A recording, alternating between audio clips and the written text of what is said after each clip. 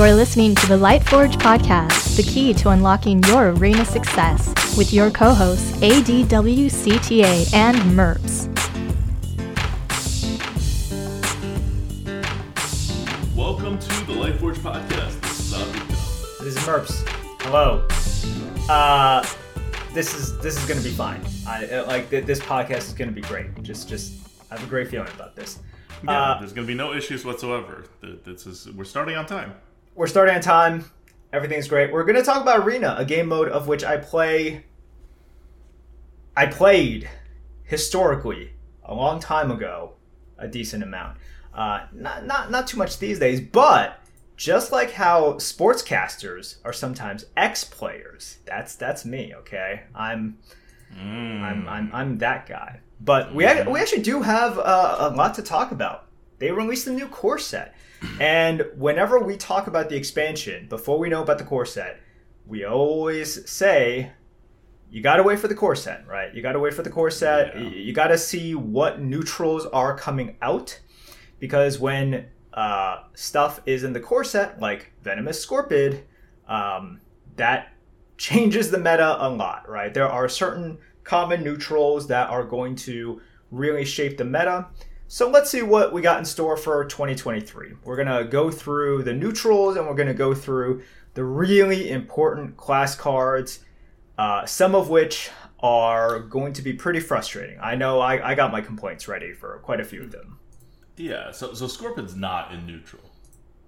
Like, it wasn't last year either. Right? No, yeah, I'm saying if it is in neutral. That's like a huge deal, right? That's if it is in neutral, it's like a huge deal. I'm just saying that would be like the biggest bomb, right? Like, if it were in, that would be like the biggest neutral bomb.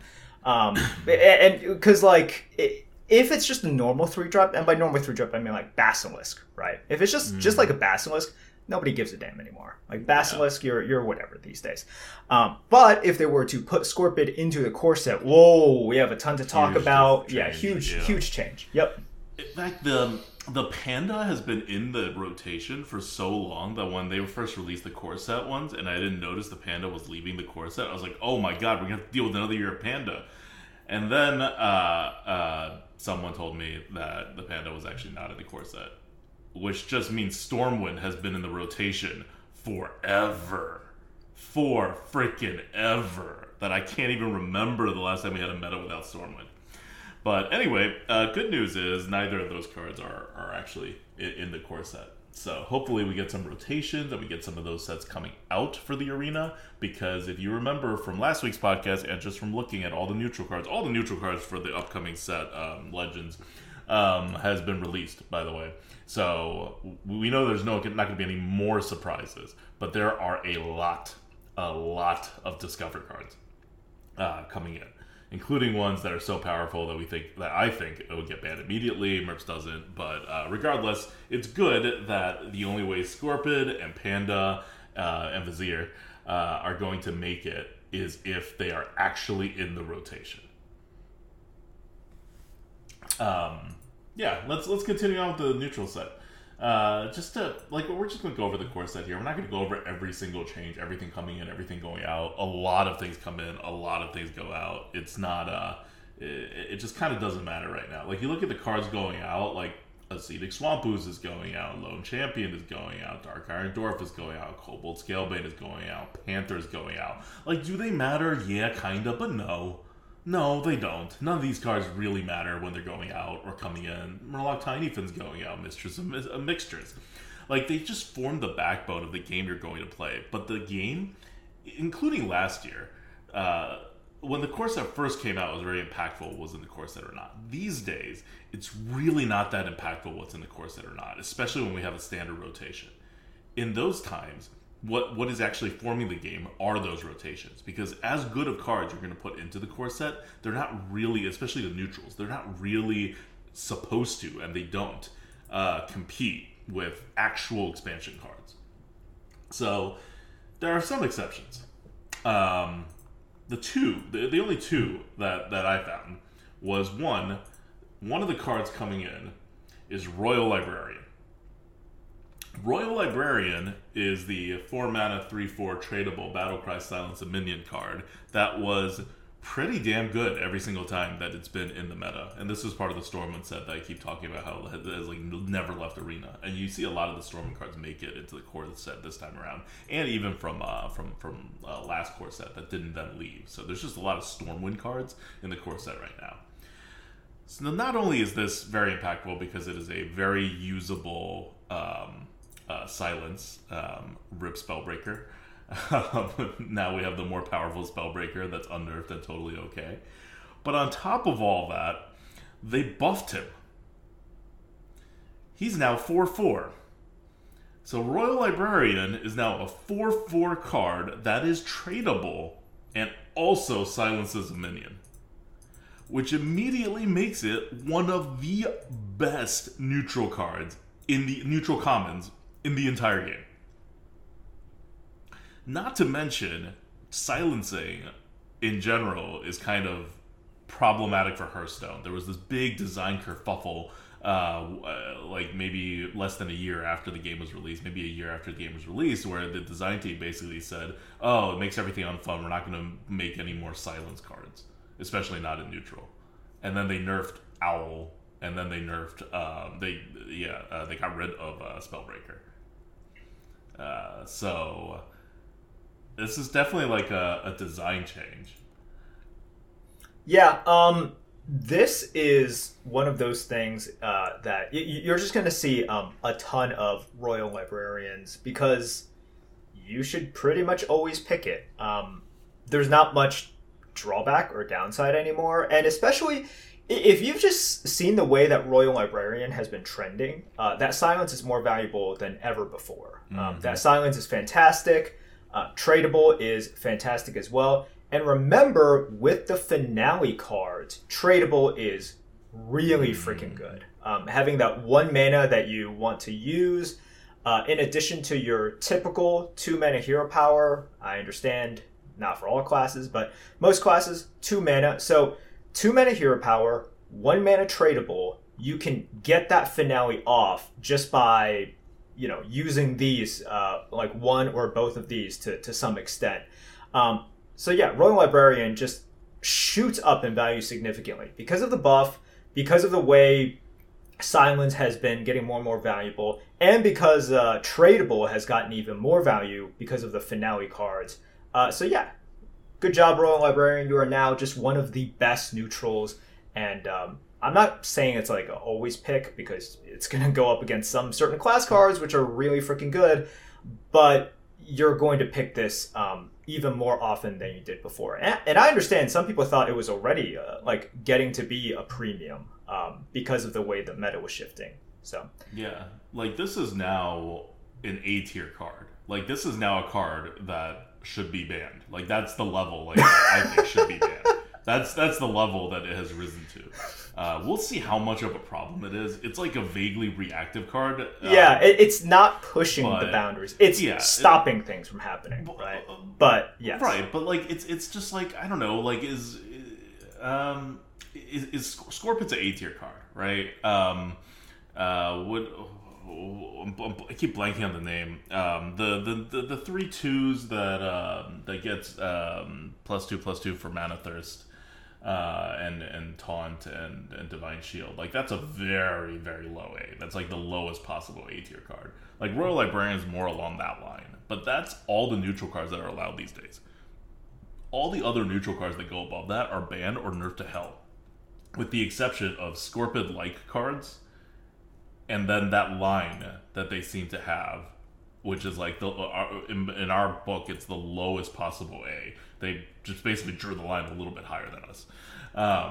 And Royal Librarian is right there now. Like, I don't think we can oversell this card and how good it is in any upcoming meta that is a standard or mostly standard meta. Yeah. The count, like, man, if you want to counter Royal Librarian, just all Yetis and Pit Fighters. Boom. And then it's only a 4/4 tradable against your Yetis and Pit Fighters, which is still not that bad. Which is still pretty good, true. There's really no... so this is going to be a card. It's a silence. It's going to be more annoying than it is going to be problematic, because the swing is only a counter swing potential. it doesn't have a actual swing potential. So it's one of the more in-control cards. And I feel like if you go by feel, it's not going to feel powerful. But then you go by win rate, and it's going to be very powerful. Yes. Well, this is one of those classic cards that prevents you from losing, right? Like this, yes. If you're winning a lot, I mean, this certainly could help, right? Like, let's say they would have gotten a huge taunt out, which may have stopped you, but a lot of the times it's like, oh shoot, this paladin just like double buffed on turn 3 and turn 4 and is now wanting to hit my face. Okay, I can stop this, prevent them from just killing me on turn 5. I can stop, this double buff and actually play the game, right? Now we can actually play the game back and forth. And in fact, I silenced it down to like a 2-3 instead of the whatever, like 8-10 that it was. So yeah, like, I also agree the win rate of this card is going to be insane. I don't think people complain about this, right, for the reasons that you talked about. And I don't think that this is problematic in a lot of sense. And in fact, it's this. I mean, the aggro player in you would definitely not think that this is problematic. No, this is not problematic at all. Please. No, this is fine. I think, like, because no matter what is sort of the most prominent neutral cards or the most powerful neutral cards in the set, isn't Royal Librarian being one of the most powerful ones, like, the most okay? Right? Kinda, but like, why do they buff it? Okay, well, yeah, fine. I mean, yeah, they did. Completely unnecessary. It's just like they're making problems that they didn't really need to make. And I don't know. Arena's basically gotten to the point where before your silences were like supremely effective in Constructed and like pretty damn good in Arena. Nowadays, Arena's gotten to the point where your silences are like just as effective in Arena as they are in Constructed. If not more so, because you get that push potential. Like, here's the other thing with Royal Librarian. It's a common, it's a neutral, it's going to be in every single set that comes out. It's going to be everywhere. You're going to be offered 2 of them. You're probably going to pick 2 of them, like 1.5. Depends on how many sets that they release at a time, right? Like, the last rotation had, like, 6 major sets. Normally, they have 4. So, hopefully, they settle on 6, or at least 5, and they don't go back to 4, because I like 6, and I think most people like what they saw in the last rotation in terms of dilution. That 6 really works a lot better than 4. So anyway, Royal Librarian is going to make taunt a lot worse across the board, because the taunt that was going to save you from death now has a much lower % chance of saving you from death, because everybody has Royal Librarian. There's also the buffed Black Knight. Yeah, okay. I guess we'll have to talk about it. I didn't really want to talk about the buff Black Knight because I hate Black Knight, but okay. Black Knight is back. It's still a legendary card, so I didn't want to talk about it. But if you guys remember Black Knight, it used to be like a 6 mana, 4/5 battle cry, destroy an enemy minion with taunt. And there's this big argument on whether it was the best card ever or it was like trash because you had to hold it for way too long waiting for a taunt. And the reality was that it just ended up being like a vaguely okay card, because both sides are right. It is the best card ever in a significant percentage of situations, but you have zero control over what situations those are. And until that happens, you are just holding a pretty dead card in your hand. It's now a 4 mana 4/4 battle cry, destroy an enemy minion with taunt. And it's undead. It's got a tag. Oh yeah, too. And it's undead. Mm-hmm. I mean, it was always undead. It now has a tag. Sure. Now something exists to validate what it used to be. But now what he used to be and still is matters. Let's say that. Yes. Which is significantly better than a 6 mana 4/5. Yeah. I mean, is it still like is it one of those brokenly problematic cards in the arena? No, it's not. The power level of legendaries has become insane, right? Black Knight was like a super old school card. So, this is all fine. Like, but it is something to look at because it's a huge swing card. It is a huge swing card. It's also naturally kind of capped by the fact that if you actually play it on 4, when the 4/4 actually like kind of matters, you're not killing a very big taunt.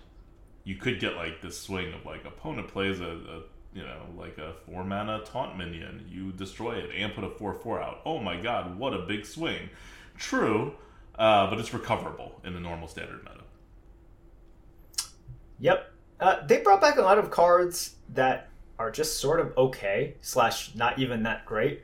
And especially for some of the legendaries, I'm surprised they didn't make them better. Like, yeah, if Dr. Boom were 6 mana now, okay. I don't know. I think that's a standard legendary card in 2023. I think people are just going to be happy that they're bringing Dr. Boom back, because that was the problematic card, and they didn't really have to buff it or anything. Same with Ziliax, right? Like Ziliax. So Ziliax was problematic. Yes. Yeah. Like Doc, and the thing with Ziliax is like, it's always got potential to, like, Dr. Boom is what it is. It's like a lot of stats, right? It's a lot of split stats. Ziliax is a little bit different, so I understand if you don't touch it there. Dr. Boom, I don't know, just make a 6. Don't make a 6 mana, right? Don't make a 6 mana, put it into Arena, and have nobody play it in Constructed still. But it also just goes to show, like, nobody gives a damn about 7 mana Dr. Boom anymore. Yeah, I mean, in Arena it's still really good. It's still a whole ton of stats, right? It's still not good. It's just good now. Yes. But you can list... Is Dr. Boom S tier? I don't even know. I gotta No. I think we did a math at some point. I think it was just like no, A. No. There's no way it's S tier. Yeah. There's no freaking way. Colossal minions are there. Well, okay. Colossal minions are S plus. Okay, plus, yeah, though. Sure. So... No. Dr. Boom is definitely not S tier in my opinion. I didn't do the math on it yet, but like, we did it far a while from ago, it, and it was like not problematic. So in my head it was not problematic, which means it's probably not S tier. It may be A plus tier, but it's at least A. Would you take a Dr. Boom or would you take a Night Captain? I would take a Dr. Boom. Would you think about it? I would think about it. Yes, I would definitely think about it. Right? Oh, okay. That says a lot, right? That says a lot. Okay, that says a lot. Yeah. Yep. So it's probably A tier. And okay, so the other legendary that came back is Rag. Ragnaros is back, the original Ragnaros. He has not changed, and he is not good. He's just back for funds. He's just back. Well, he's back because there are some cards that, shout out to Rag as well, right? Yeah. Yeah, so I guess that they didn't want to just have cards that generate or turn into Rag, but not have Rag itself. I don't know. Whatever. That's fine. No. Okay. So those are the big legendaries coming back. The legendaries leaving are the adventure people. What do they call themselves again? It's Sir Finley, Bran, Elise, Reno. I know people keep making Reno jokes, but Reno happened very, very infrequently. And when it happened, it mattered. The League of even Explorers? Less. There we go, the League of Explorers. Oh, okay. Yeah. I call them the Adventure Club. Okay, so that's kind of the rundown on the neutral sets. Like, some stuff is changing, but the big thing to know really is Royal Librarian. And I guess, like, don't be too freaked out when these big legendaries pop up. Mm-hmm. The other thing I was going to mention about the neutral set that's coming in is, and we kind of touched upon it when we talked about Ziliax being back, Magnetic is back. Or, sorry, not back. Magnetic is in the core set for the first time as kind of just a keyword. And in addition to just putting these magnetic minions in, because remember, Magnetic was from Boomsday, and so it was a while ago. They also buffed these cards. So the 3 magnetic minions besides Ziliax coming in is 1, Replicating Menace, which is a 3/2 minion now. Death Rattle, summon 3 1/1 microbot, still 4 mana, and it is magnetic. That's a lot of stats. That's like more stats than you're supposed to get. War Gear, 5 mana, 6/5 mech, which is normal stats on curve, magnetic. So if you are buffing something, it's a real big buff. And then, probably the most interesting one, Bronze Gatekeeper. Your old 3 mana 1/5 taunt is now 3 mana 2/5 taunt, which makes it a totally, not just like serviceable, but a good 3-drop in and of itself. And then it also has the magnetic tag. So all of your mechs that exist now, especially your smaller mechs, are super dangerous on the board now to these guys. I mean, not super dangerous, right? I'm exaggerating of how much power these things will actually have. But it is one more thing for you to, like, worry about. And I think that's interesting because they're just kind of making mechs interesting in the game again. Yay. I don't know. Mechs just aren't that interesting. The whole magnetic thing it's not really that interesting. I don't know. Like it's a neutral mechanic. Great. Okay. Well, anyway, these are in. Watch out for them. And if you're wondering, like, oh, am I ever going to draft these cards? You are. Like, War Gear, questionable, but Bronze Gatekeeper is going to be probably an average card in your deck, even in the standard meta.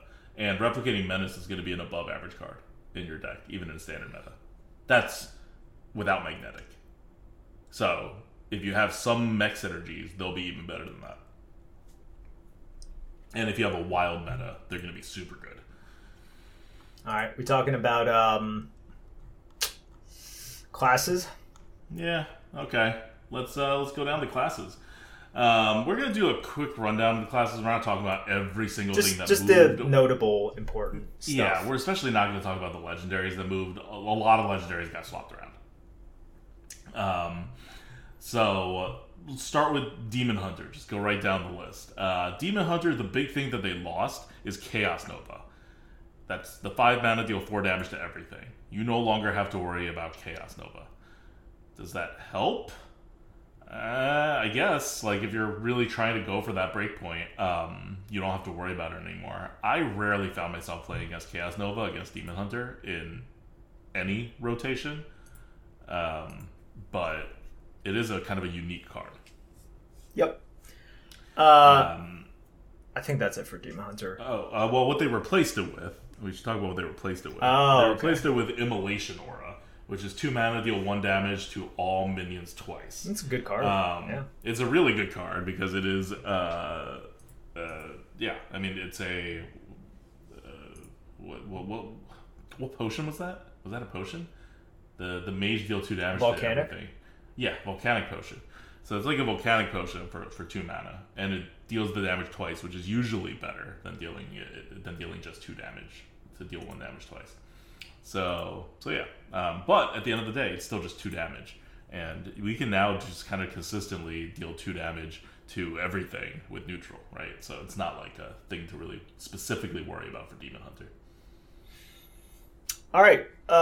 Druid didn't lose that much, but also didn't gain that much. That's really it for Druid. We don't have to next talk. Yeah, we don't have to talk much about that.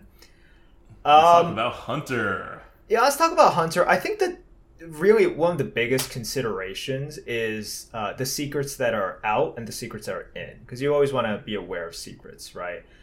So Snake Trap is out, and then what's in is Wandering Monster and Cat Trick. So these are 2 that you do want to really think about. But the cards that went out and came in, they're not really that impactful.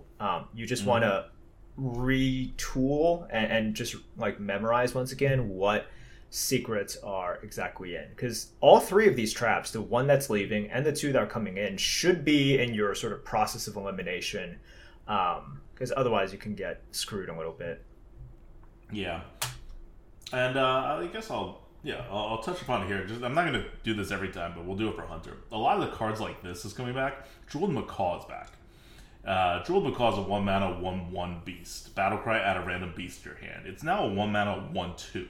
So they did a lot of these where they took classes that had these cards where it says add a random blah into your hand that used to be 1 mana 1/1s. They made them all 1 mana 2/2s and put them into the core set. It's not a huge deal. They're very good cards. They were very good cards. They're even better cards now that they have 2 health instead of 1. But overall, in the course of the standard meta, they're not like game changing or anything. But RNG is definitely going up in this new core set. That is going to be a consistent theme. And on the power level side for Hunter, you get Doggy Biscuit, 2 mana, give a minion +2/+3, and it has that tradable tag that gives you Rush if you trade it. Like, it's just a very powerful card. It's nothing special, but it's Doggy Biscuit, but you don't have to buff a beast. You can buff anything, and that is something that Hunters typically can't do. So it's giving Hunter this like extra dimension into its core set. Yep. Okay. Mage is next. Mage is big. They really changed Mage. It is the only class that is getting less RNG. Thank God, because Mage was too RNG last year. So Flame Strike is gone. That's an epic, but it's discoverable, right? So it's just gone now. And Ethereal Conjurer is also gone. That's one that actually discovers the spell. It's not like a super powerful card or anything, but we're lowering the amount of discovering spells. Cone of Cold is gone. Pyromaniac is gone. Not big deals, except that Pyromaniac is big. And what's coming back in is nothing remotely as good as those cards.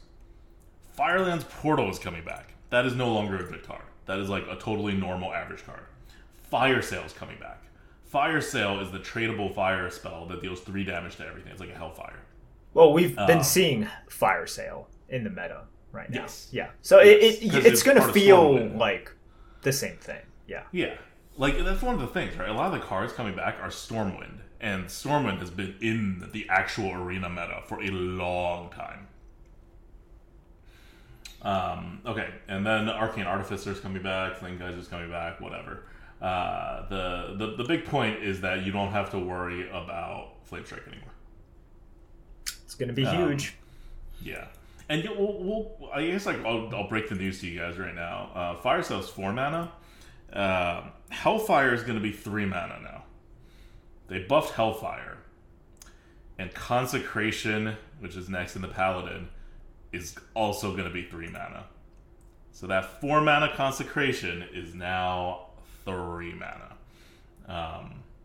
That's what I mean when I say Fire Sale is not that powerful. Like, it's kind of lagging behind the power curve of the more recent power creeps. You're actually paying for that tradable. Like you're paying for that tradable ability. And when the hell do you ever pay for the tradable ability? Like, never. Yeah, never.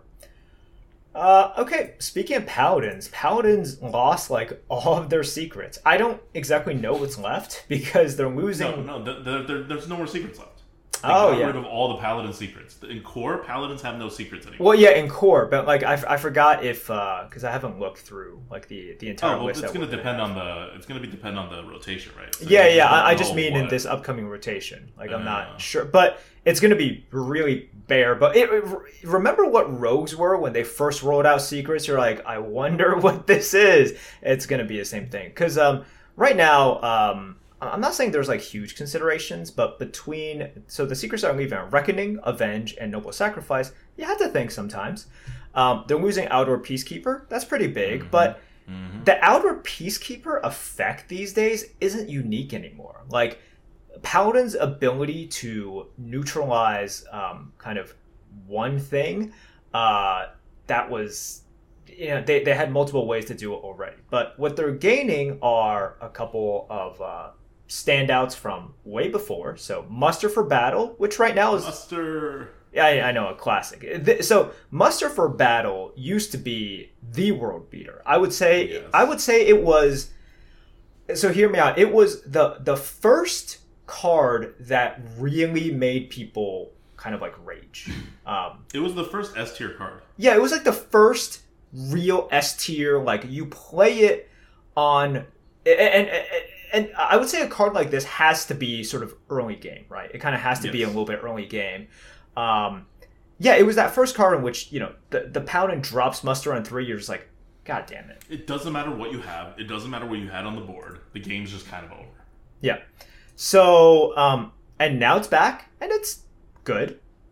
That's it. It's good. It's fine. It's fine. It was an S tier card back then, right? Yeah, back then. It's not an S tier card. I mean, it's your normal A tier card for Paladin, right? Which is good, very good. You're happy to draft it nowadays, and then of course you have a buffed Hammer of Wrath. So instead of 4 mana, it's now 3 mana for 3 damage. Draw a card, which is fine. It's fair these days. It's fair. This is a very fair card, right? And of course, they couldn't bring back 4 mana Hammer of Wrath because that would be complete poop. Yeah. What's that Hunter card? 4 mana, deal 4 damage. To a minion. Oh, Mark Shot? Discover a spell. Yeah, Mark Shot. This is like Mark Shot. Only instead of discovering a spell, you're drawing a card. You're drawing a card. This 3 damage can go face. Yes. So, varies. And then a buffed Grime Street Outfitter. Remember? Oh. So, Grime Street Outfitter used to be 2 mana 1/1 battle cry, give all minions in your hand +1/+1. Now it's a 2 mana 2/2, give all minions in your hand +1/+1. That's a huge 1/1 buff. Ridiculous. That's a ridiculous 1/1 buff. I understand if they didn't want to bring it back as just a 1/1. I don't know if I would have buffed this to 2/2. It's kind of scary as a 2/2. It's very scary. Is it like S tier levels of problematic? I don't know. No. I haven't done the math, but it's close. It's like A+ tier at least. It's real good now. If you guys remember, this used to be okay if you dropped it on 2, and that was like anti-tempo, right? Like that, but you make up for it. And now the amount of times in which you just get away with it because of the extra 1/1 is real scary. And I also understand there's tons of comeback mechanisms now, but we can't just say that stats don't matter. So this 1/1, I think, is going to be pretty huge. So Paladins, it's just real interesting change. Like, they have a lot of, like, an actual real change. Unlike something like Druid, in which nobody gives a damn about the cards that left and the cards that came in. Hunters didn't really, it just keep track of the secrets. Paladins lost some power and some interesting cards, and gained some power and some interesting cards. A lot of power. Yeah, they gained a decent amount. The secrets are not good, right? Like, just the secrets are never good, and all the cards coming back are good. Hammer of Wrath is like an A tier card. Muster for Battle is an A tier card. Hand of a Doll coming back also, that's an A tier card. Grime Street Outfitter, A tier card at least. Like, yeah, they lost Aldor, which is an A tier card in and of itself. But they're gaining back 4 A tier cards that 3 of them are common. Aldor, by the way, was a rare. This is a big power boost for Paladin in the core set, which is exactly what we need in the arena.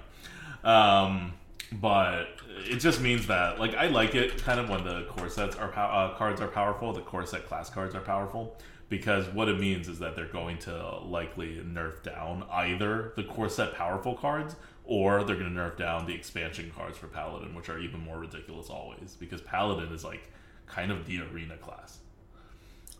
Yeah, true. It is kind of the arena class. All right, let's talk about Priest. All right.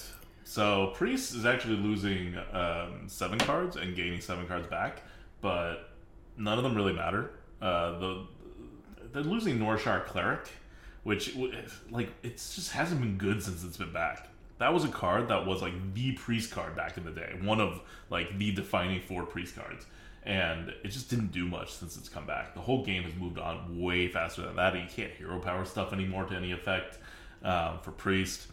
So it's not like a big loss or anything, but it does change their ability to like draw cards, I guess. They're getting like the other version of Norshar Cleric. They're getting Crimson Clergy, right? Yes. The 1 mana 1/3 overheal, draw a card. So it's not, you can't just heal anymore. You have to overheal. And you have to overheal. Like, do you have to overheal the thing, or just any overheal? How does overheal work? What do you mean? Like, do you have to overheal the Crimson Clergy, or can you overheal any of your minions, and overheal will trigger on all of your overheal minions? Oh, I thought it was any. I thought it was anything. Oh, I thought it was you have to overheal that specific minion. I don't know. I guess chat will tell us, and we'll tell you, because that's what we do. We just tell you what chat tells us live. You have to heal the clergy. So you have to heal the clergy. Yep. You have to heal the clergy. So it's like Norshar Cleric was already not a great card in Arena these days, and now you've replaced it with an even worse card. Oh yeah, I mean it's significantly worse in that case. The one card that I think is gonna be a little bit annoying / problematic. They buffed Shadow Ascendant. A little bit. Yeah, I know. They buffed Shadow Ascendant in the worst way possible by giving it extra health. So if you guys remember, it used to be a 2 mana 2/2 at the end of your turn. Give another random friendly minion +1/+1. This could just snowball. And once again, I understand the power level is higher these days. It can still snowball because what can happen is you have more powerful responses, right? More readily available responses. And if you get one of these down with other minions, if you get two of these down, oh my gosh, and they just keep buffing each other, it could just be a little bit too much here. So them buffing it from a 2-2 to a 2-3, I hate this. I really don't like this. Yeah. This is dangerous. This is terrible for the arena. It's super terrible for the arena if you ever go into a wild rotation. This card is now unstoppable in a wild rotation, which is... In a standard rotation, does it matter? It doesn't really matter. That's why they buffed Grime Street Outfitter. That's why this card got buffed. It's because 1/1 of extra, like, on curve or questionably on curve, like maybe RNG-ish on curve stats, it just doesn't matter that much these days. Like, think about the current meta. Like, what if I told you, we'll take 3 of your, 2-drop, 3-drop, or 4-drops, just 3 of them at random, and we'll give them +1/+1 of stats. And in return, we're going to force you to, like, I don't know, put it's 3 Yetis in your deck. You wouldn't take that trade. Because Yetis suck.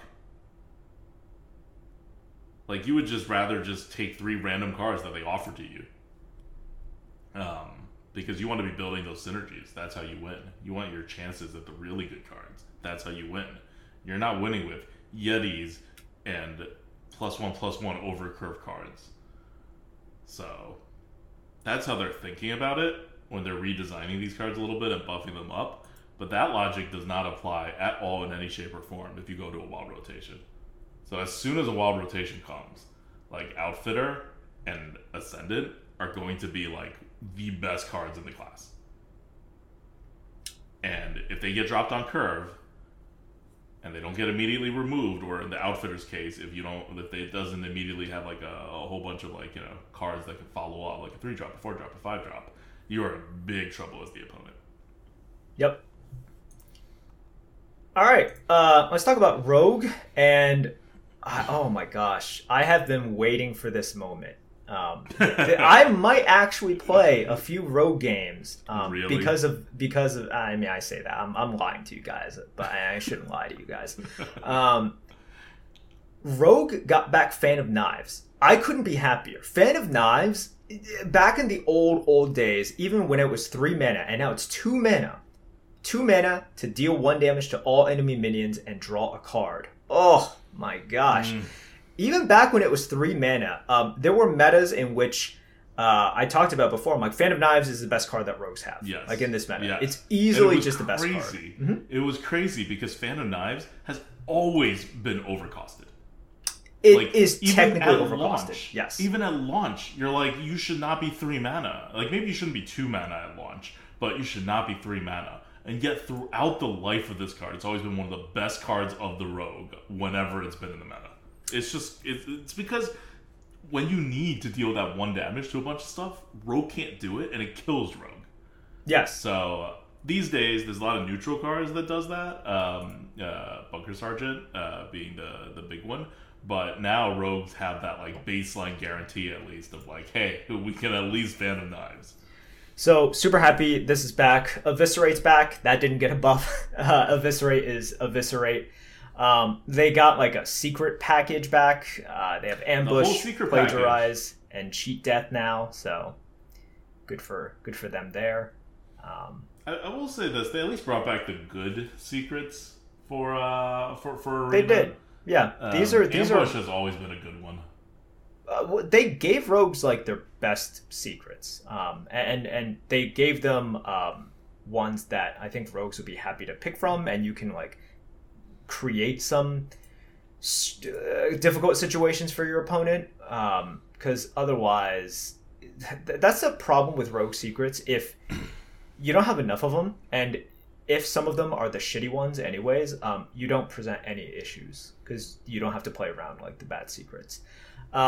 What's notable, like what's leaving is a Plague Scientist. This is big. That's probably the biggest loss for Rogues. Where they have hard removals, but it's like, I mean, how many Assassinates are you going to have? Plus, Assassinates aren't even like amazing, right? But Plague Scientist really just gave you this tempo boost Not only is Plague Scientist gone, Cold Blood is also gone. Cold Blood is also Cold gone. Blood is at all good anymore, but you've just gotten rid of all the baseline rogue abilities to buff stuff. So yeah. You're like removing this element of rogue that they were like, we're just not interested in this anymore for this year at least. Yep. All right. Yeah, so the one last big change in Rogue is that Sprint is out and Elven Minstrel is in. Sprint just kept getting reduced mana and reduced mana. It started out 7, then it was 6, now it's 5. Elven Minstrel has always been better. It's always been a really good card. Sprint has always been borderline unplayable no matter how much they buffed it. So you're going to see Rogues be better at drawing cards than they were before. And Rogues were never that bad at drawing cards, so this is like quite a significant buff. And Elven Minstrel is not only coming back, it's also getting buffed when it comes back. So it used to be a 4 mana 3/2 combo, draw 2 minions from your deck. It's now a 4 mana 3/3 combo, draw 2 minions from your deck. Yep. I don't like the thing with the draw is you have so much draw nowadays. So I don't know. Do you have any thoughts on this? No, I mean I think it's a good change. It gives the rogue more draw. If you're looking at the standard meta, like nothing really matters because your deck kind of doesn't even matter that much. It's just about what your pandas and your scorpions do for the most part. Unless you're mage, then you have like 6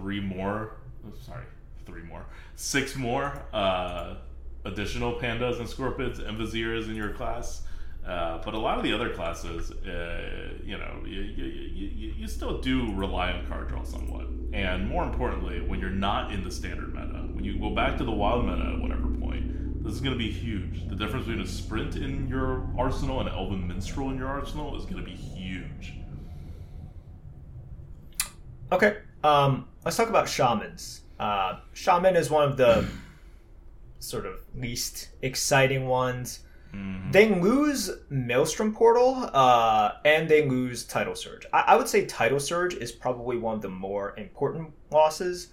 Anything that has lifesteal, and Tidal Surge, if you've noticed, has just become a better and better card throughout kind of the life cycle of Hearthstone. When it first came out, first of all, remember when it first came out, it was like 4 mana. So 4 mana for deal 4 damage to a minion and lifesteal was not great.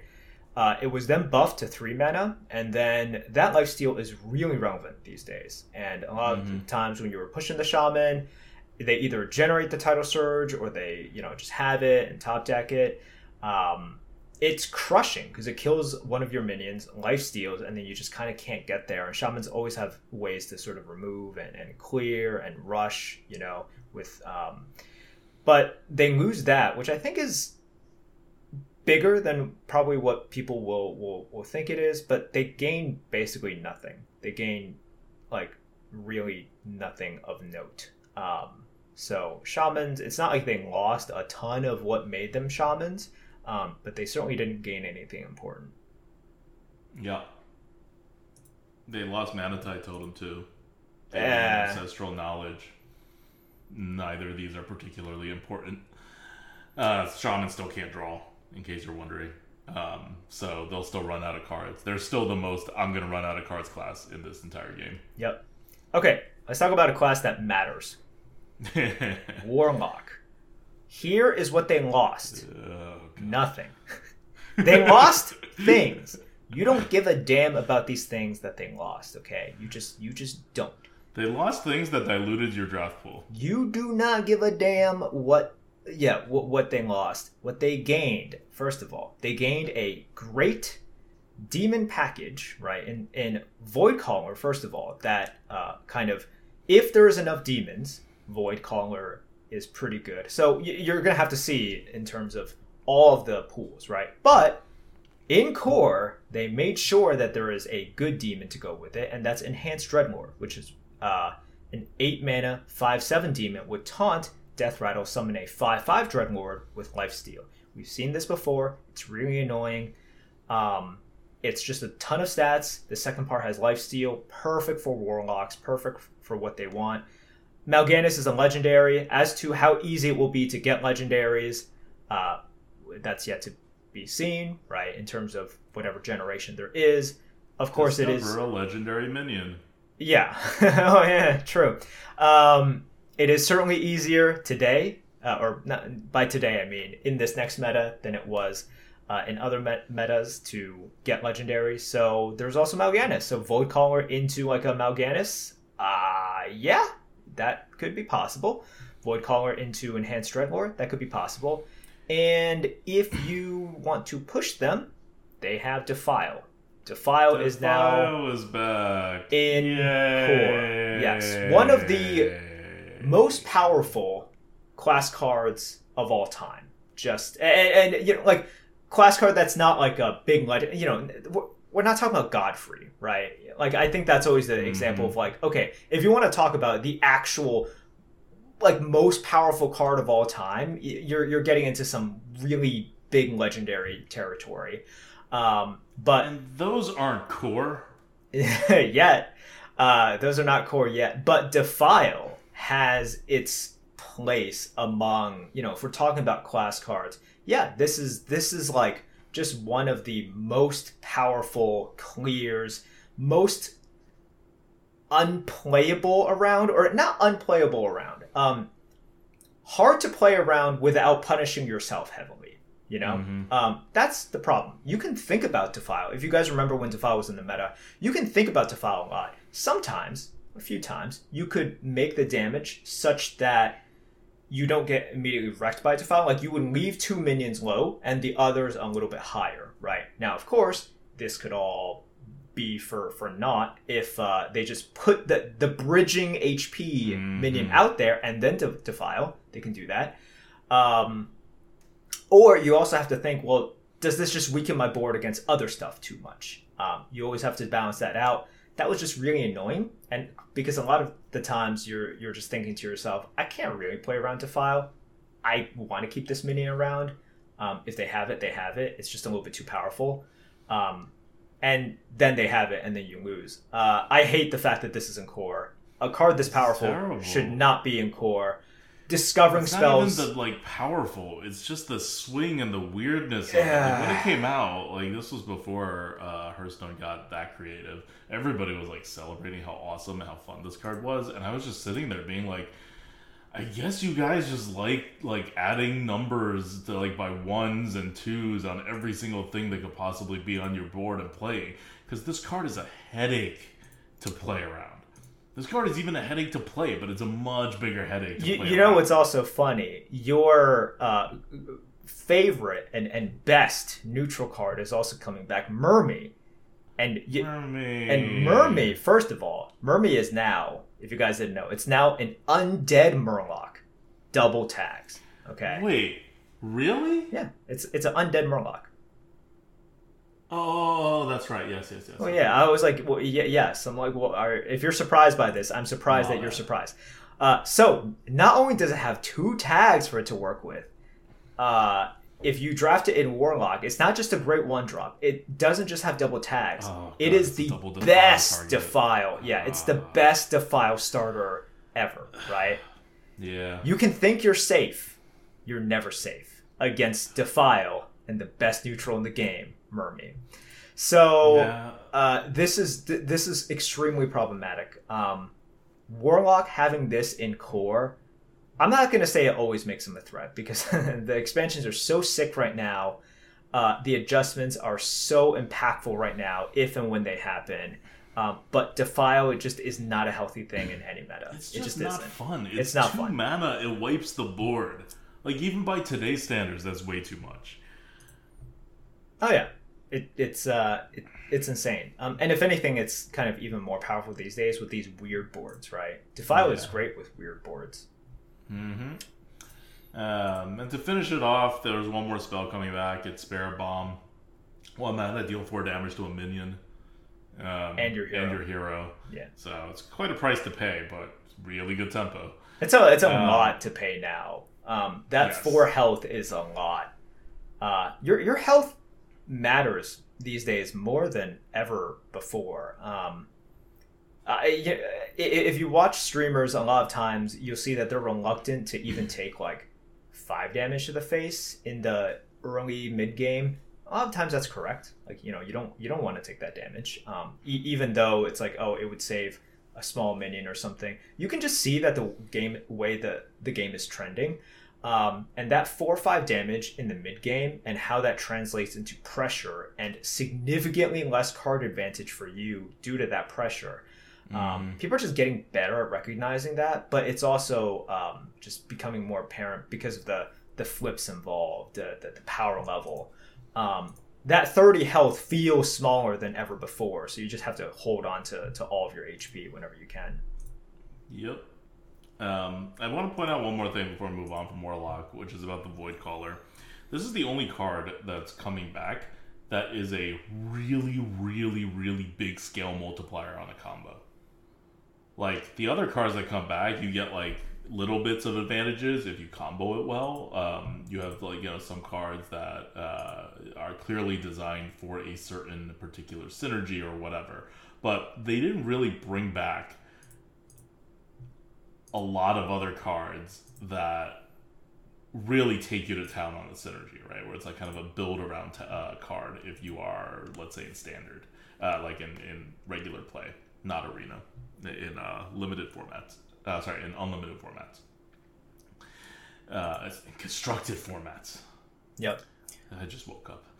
But Void Caller is one of those cards, which in this arena environment, especially if they keep developing towards this area, although it's a little hard to like think of what they can do in the arena, but this design team clearly likes these kinds of little combos, and they have had a decent amount of success in making these smaller combos like actually work in arena.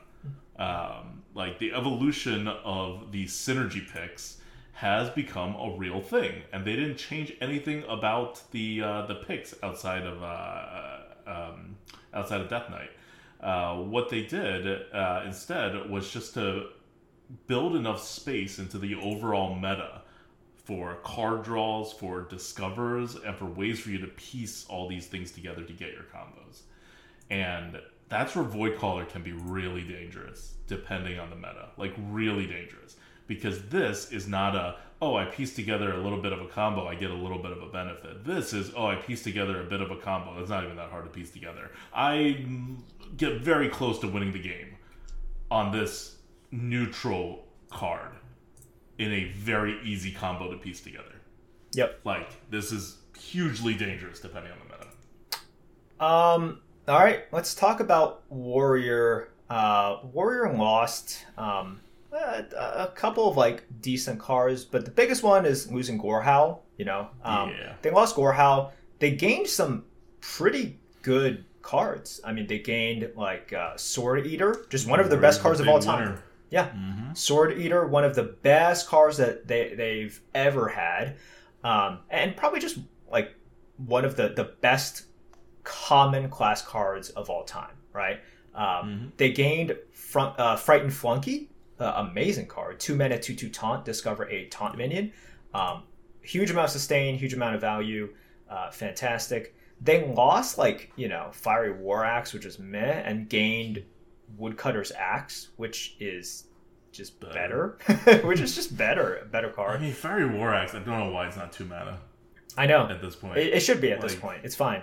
Fiery War Axe is definitely not what it used to be. They gained Dino-Matic, which is good. Dino-Matic is good. It's good. It's good. Like, Dino-Matic, if you don't remember, is the 5 mana 3/4 that Battlecry deal 5 damage randomly split among all minions except mechs. So that's like 5 very precise damage to your opponent's board if you don't have a board. Or if you have a board, you can throw your board into your opponent's and kill your side off. And that is the exact kind of thing that Warriors can't do. Yep. Yeah. So they also gained Blade Storm, 3 mana, deal 1 damage to all minions, repeat until one dies. Okay. I mean, it's a conditional. Let's talk about Blade Storm. Yeah. Yeah. Yeah. Oh no! I just mean I didn't mean that we actually want to talk about it. Yeah, I don't want to talk about it. Okay. I mean, it's an epic card. It is a conditional, really big board clear. So those are all the classes. Some are pretty meh. Druid is probably the most meh. Like, you blink and you don't even realize something has changed. Some are big changes in terms of them losing powerful cards, gaining powerful cards. Paladin. Some really just lost a good amount. Mage did. I don't think people would mind that. There are big winners as well, like Warlock. Warlock is a huge winner in this core set change. And I think people they might be okay with that because Warlock has been pretty weak recently. But this is what the core looks like. This is probably the most important change, right? Expansions will come and go, but every single year, and this is Year of the Wolf, you're going to see these cards in core. Yep. The only one change that I think we kind of glossed over or skipped that I would mention here is that Hex has been buffed again. It's now restored to its old 3 mana Hex days, which that feels fine. That's fine. Like we're at the point in which single target removals can just be like 2 mana and it doesn't even matter, much less 3 mana. Yeah, that's fine. Yeah, like single target. Unconditional quote unquote removal being 3 mana and conditional removal being 2 mana. That's fine. I mean that's fine. That's kind of where we've been for years. So we now have priest cards with like 1 mana, remove most of the minions, destroy most of the minions of the game. Yes. Right, like deal the attack to its own health. Yeah, right? the light it burns. Yeah, and it's a really really good priest card, but it's not like a S tier card. Nobody complains about the light it burns. No. Yep. That's fine, because once again, it just goes to this theme that responsive cards, even if they're OP, are never as problematic as kind of like tempo setters. Mm-hmm. Okay, that's it. Anything else? I'm ready to end this. No, not that much. Not that much else. I guess we should talk about some of the. Yeah, I mean, you guys will see it, right? A lot of the cards got buffed too. Like Savannah Highmane has an extra attack now for no reason. I don't want to go through because those things, it doesn't matter, right? Yeah. It doesn't matter. Fair. Yeah. All right. Well, that's core set. Take it for what it's worth. If the next expansion is a standard meta, the core set really won't matter that much. But it's just lurking there. Whenever you get a wild meta, you're going to start really feeling all these core set changes. All right. Question from the GOAT. We have another weekend now of Diablo 4.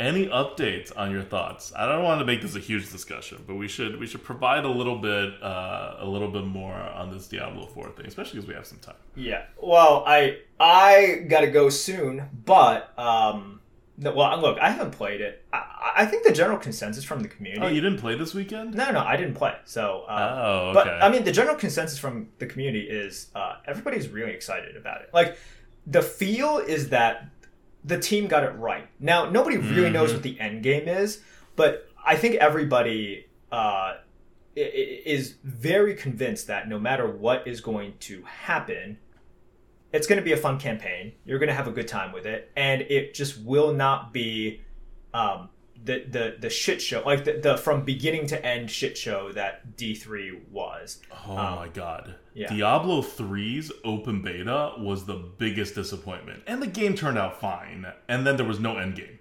And then the auction house screwed everything over. Diablo 4 looks to be avoiding all of that. I'm not even just talking... I'm not one of those people that cares, like, that much about this whole, like, dark mood kind of thing. But I'm glad that, the community is generally happy with it. I do like it better than the Diablo 3 one. But the big thing is that they were so confident with this game. They gave us an entire act. This is a quarter of the game, just, like, free to everybody. And they're like, we're so confident about this game that we're just going to give a quarter of the entire game out for free. And then we're going to trust you all to spend like $100 and buy the other 3/4 of the game. Because I think, likely, that they expect the end game to be significantly played. Because they put some things in there. Because otherwise, you would never give away a quarter of your game. as any kind of like inducement to buy the game. It's just such a huge percentage. So I don't know what's in the end game. It could be really bad, right? It could have just messed up. But there's going to be stuff. And the campaign, they can't mess it up. Like, at this point. We've seen what it feels like. We've seen how the progression goes. We've seen the itemizations. We've seen, like, the voice acting and the storyline. Like, the story could be shit going forward. They could mess everything else up that they, like, you know, that you can imagine. And it will still be a great campaign. By far the best campaign of any Diablo game. And that's good to know. Because at Diablo 3, after the beta, I was very not convinced that it would be better than Diablo 2's campaign. And after playing through the Diablo 3 campaign, it was like maybe as good as the Diablo 2 campaign, which was like from, I don't know, like so many years before Diablo 3. Like it was like 10 years before Diablo 3.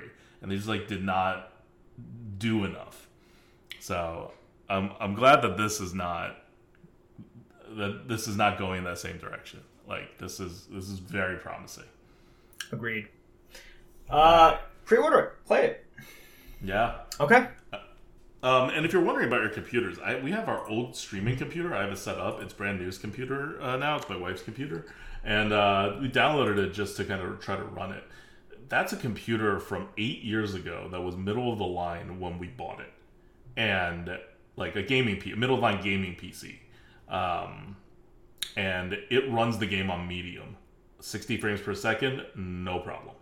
So this game also scales down to older tech way better than I thought.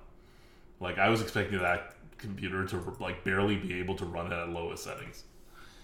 All right, that's it. That's it from us. We'll have one more podcast next week before the big card evaluation stream for the next expansion. And yeah, until then, this is ADWCTA. This is Merps. See ya. See ya.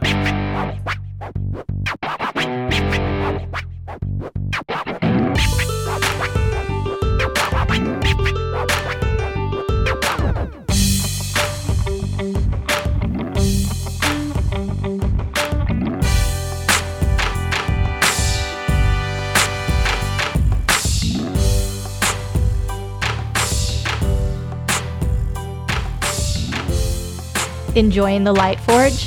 For the full rundown on Hearthstone Arena draft strategy, card review, and arena gameplay, follow us on YouTube, Twitter, or twitch.tv at ADWCTA.